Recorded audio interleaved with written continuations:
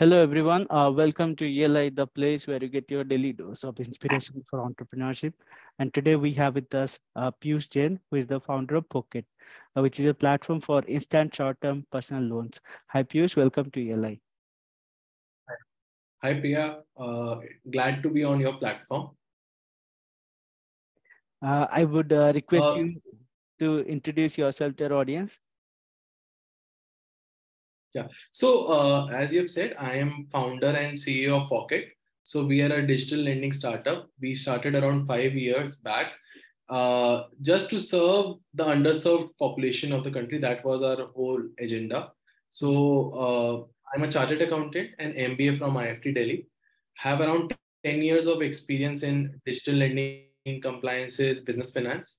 So I started my career with Ernst and Young, and then I did internship in investment banking in Goldman Sachs, and then worked with Flipkart. Thereafter, I joined a NBFC by the name of DRP Financial Services. It's a Delhi-based NBFC, and during the course of the journey, we felt a need that the digital is the next big thing. 2018, we started this platform called Pocket, and so it's been 5 years now, and I have been fully involved in this platform from day one. And just to give you an idea that what we do at Pocket. So Pocket is a platform. We are trying to address the cash crunch that people face. So basically, if you are a salaried employee, then by mid or end of the month, you start facing a cash crunch. Everything revolves around your salary date, your expenses, your everything is planned according to a salary date. And everybody who is most of the people who are salaried start to face a sort of a cash crunch. So we came up with an idea that there should be a app which is as friendly as possible, that people can just log into the app, fill certain information, and then they are able to get the money instantly. And that was the vision that with which we started. And the idea came during the course when we were working with different enterprises, and we were facing a similar situation. So three of us, me, Sumit, and Mohit. Sumit is CMO of the company, and Mohit is the CTO of the company. We came together and started this company. And just to give you an idea, how do we evaluate the customer? So basically, as most of the customer that come to our platform are thin file customer, that they do not have any credit history, or even if they have credit history, it's kind of a negative, a low credit score kind of a person. So we primarily cater to a no credit or low credit sort of a customer profile. So looking at the traditional data sources doesn't work for us. So we go beyond that. We take decision on the basis of a proprietary algorithm that we have developed in house. We called it as a PH score. So it take data point from alternative sources like telecom data, mobile data, uh, uh, credit bureau trade lines, spending patterns, and multiple more data points, location analysis, and arrive at a score. And if a user is able to meet our bare minimum score, we give a loan offer to that person. And what we have observed is by adopting this alternative data sources approach, we have been able to profitably serve the kind of a subprime customer segment. And we have been able to underwrite and give loan to more people than a traditional bank would do, and have been able to do it at a good scale. And the process is that we do have tie-up with a lot of corporates, and we also do a lot of digital acquisition in form of running Google, Facebook ads, uh, uh, doing working with digital aggregators like InMobi, Paisabazaar, Bank Bazaars of the world, and we try to get customer to our platform, and we have web-based journey, Android app journey, iOS app journey, and all three options are available. A user can just come to our platform. It's a completely consent-based environment. Whatever information user gives us consent for, we only take that information and are able to do credit underwriting on the basis of those informations only. And the approval process is very instant on the basis of the AI ML model that we have developed in-house under the guidance of our CTO Mohit, and it has improved over the course of last 5 years. The 5 year back model was a very basic model, but over the course of our learning, we have also faced COVID. We have also faced scenarios of job losses and all those kind of the situation. And our model has been adapted, keeping in mind all those scenarios, and have been giving us good results. Got it. And yeah. Just curious to know, you mentioned about the AI ML platform and the kind of data you collect from the alternate data you call it. Just wanted to understand, how does it work? How do you calculate a alternate credit score, if you will, or basis on what factors do you decide whether to give a loan to a person or not? So our data sources are public data, as well as the data that is available on the mobile of the person. So we get access to the credit bureau, not the score, but the trade lines of the user. What has been his past historical credit history with respect to his previous loans. We get access to the transactional data in terms of his salary credit, his EMI obligation. Is he defaulting on particular loan? What kind of transactional SMSs? And there is a kind of a model that we have built on that. We also have data with respect to the apps that a person has on his phone. So if we find out that there are multiple betting and financial apps on a particular person, that shows a particular behavior of the person, that person is not very much financial well versed. And if we find apps which increases productivity of the person, so like LinkedIn and those sort of apps, so we give a kind of a positive score. So a lot of these things are actually ingrained in our credit algorithm model, and we take decision on the basis of those data points. Okay. Speaking of financial apps, I think there are a lot of personal lending, micro personal lending apps out there, like Loan Tap or MoneyView, Flex Salary. So would like to understand what is unique about our venture. What is so unique about Pocket? So Pocket, our core value is to provide instant and affordable access to cash. What we try to do is, whoever comes to our platform, we try to make a best offer that can be given to person available to him. We do not have very high salary benchmarks like other apps. Like some app have 40,000, 35,000 salary cuts, but we start at a 50,000 kind of a salary cut. And we are also not a payday loan kind of a player who is charging upwards of 1% per day. Whatever we are charging is very affordable, very nominal, keeping in mind the credit profile of the customer. Got you. And let's say somebody takes a loan from your platform and is not able to pay back the loan, either willingly or because of not able to pay back the loan EMI. Wanted to understand what type of recovery mechanism is there in place? How do you handle defaults? So we have a detailed collection policy in place.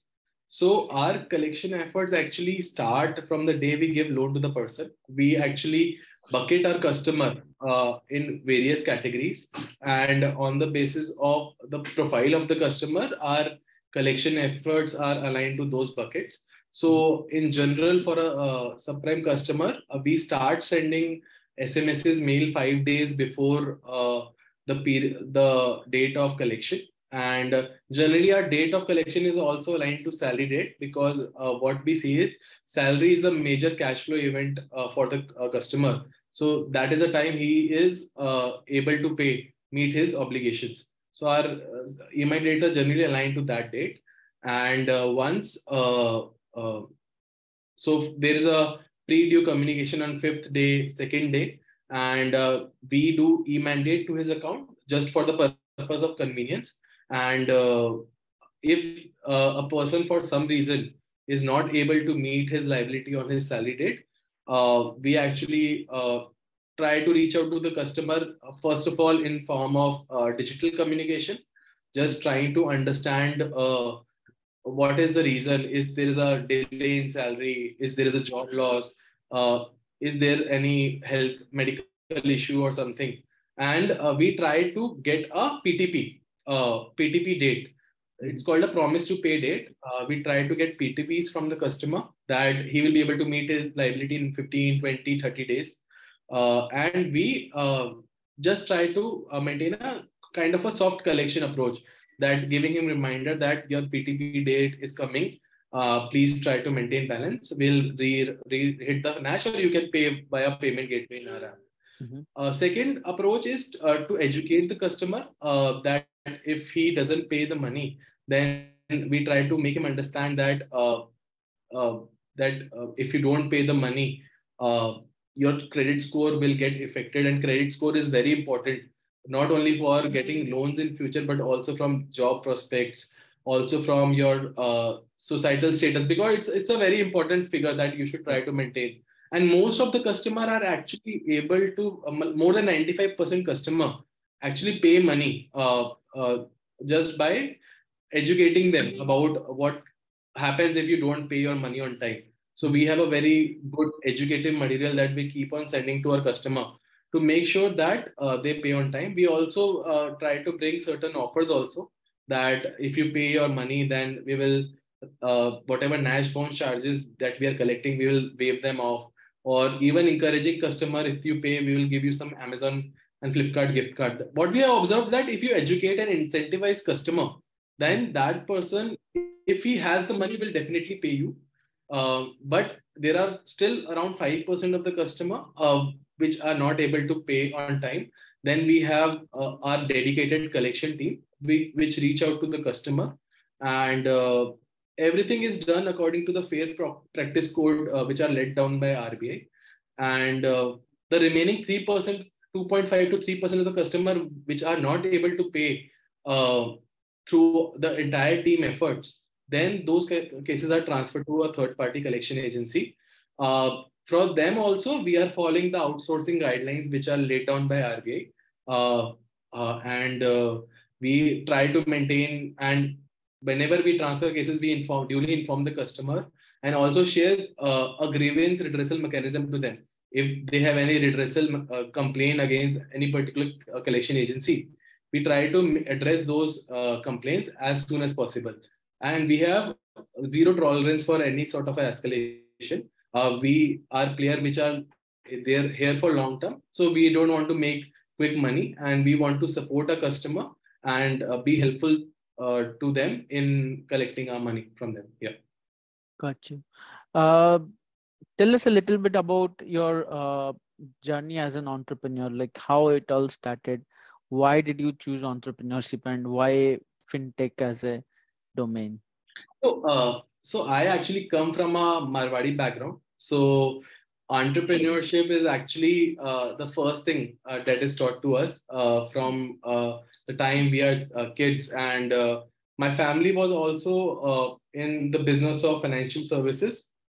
Mm-hmm. So I was always very inclined toward this field. So that's why I did my chartered accountancy also. But I somehow wanted to create a business and not stick to being a professional. So wanted to take exposure to the big brands like Flipkart and Goldman Sachs. And Flipkart was in those days was the pioneer in the startup world.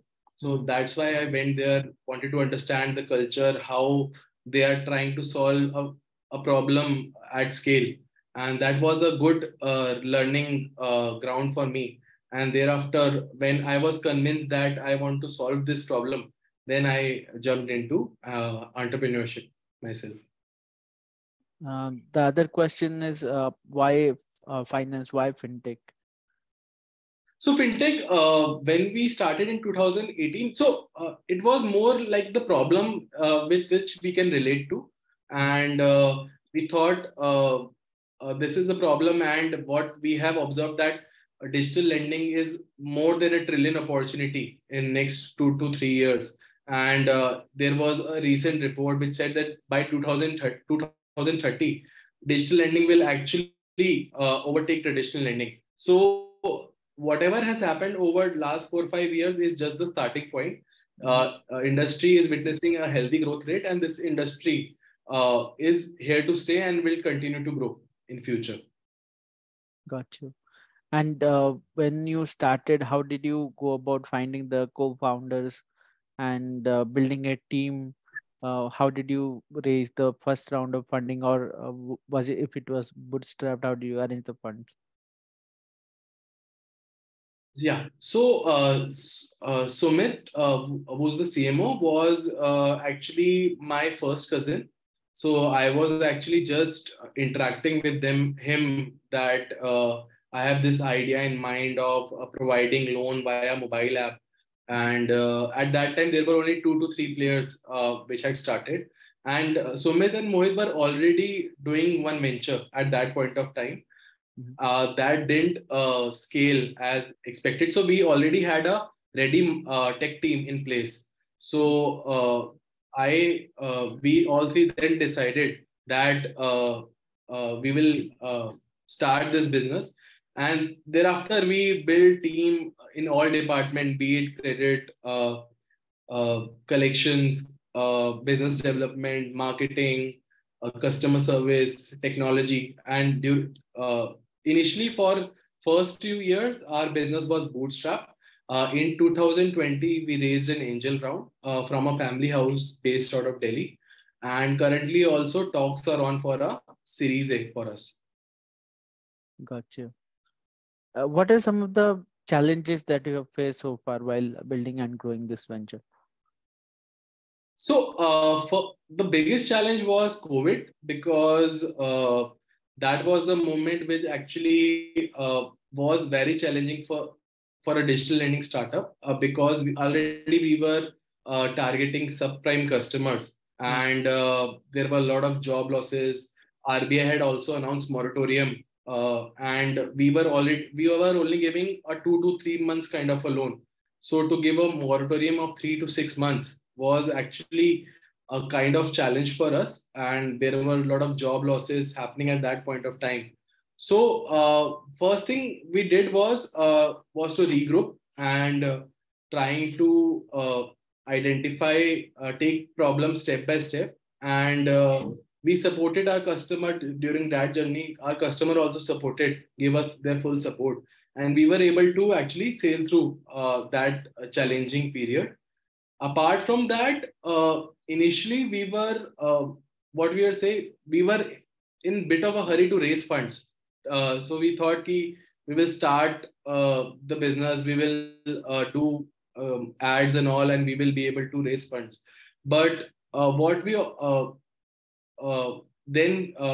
realized is it's better to have a product market fit.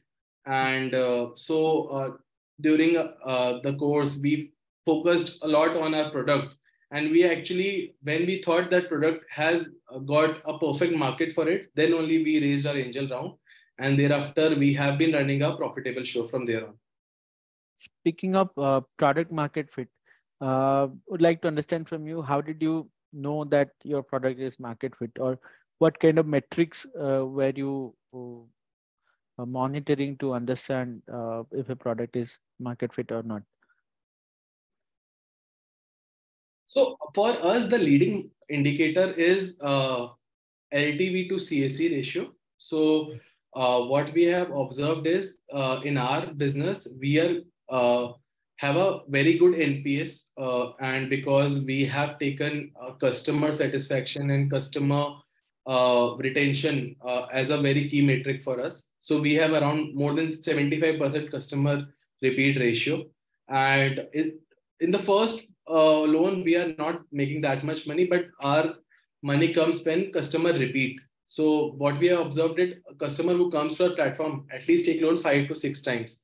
So we have a very good LTV to CAC ratio of 4:1, which we think is good, and we are just trying to work in that range. Apart from that, we are focusing on building a very good quality book. So we give a that we have APRs in the range of 36% per annum. So we are targeting to keep the T90 NPA less than 5%. The number actually increased during COVID period, but now we have been able to maintain that NPA levels. Got you. Any pivots that you have done to your model so far? So what we are trying to do is, earlier we were focusing purely on digital modes of acquiring customer, but that market is a little competitive.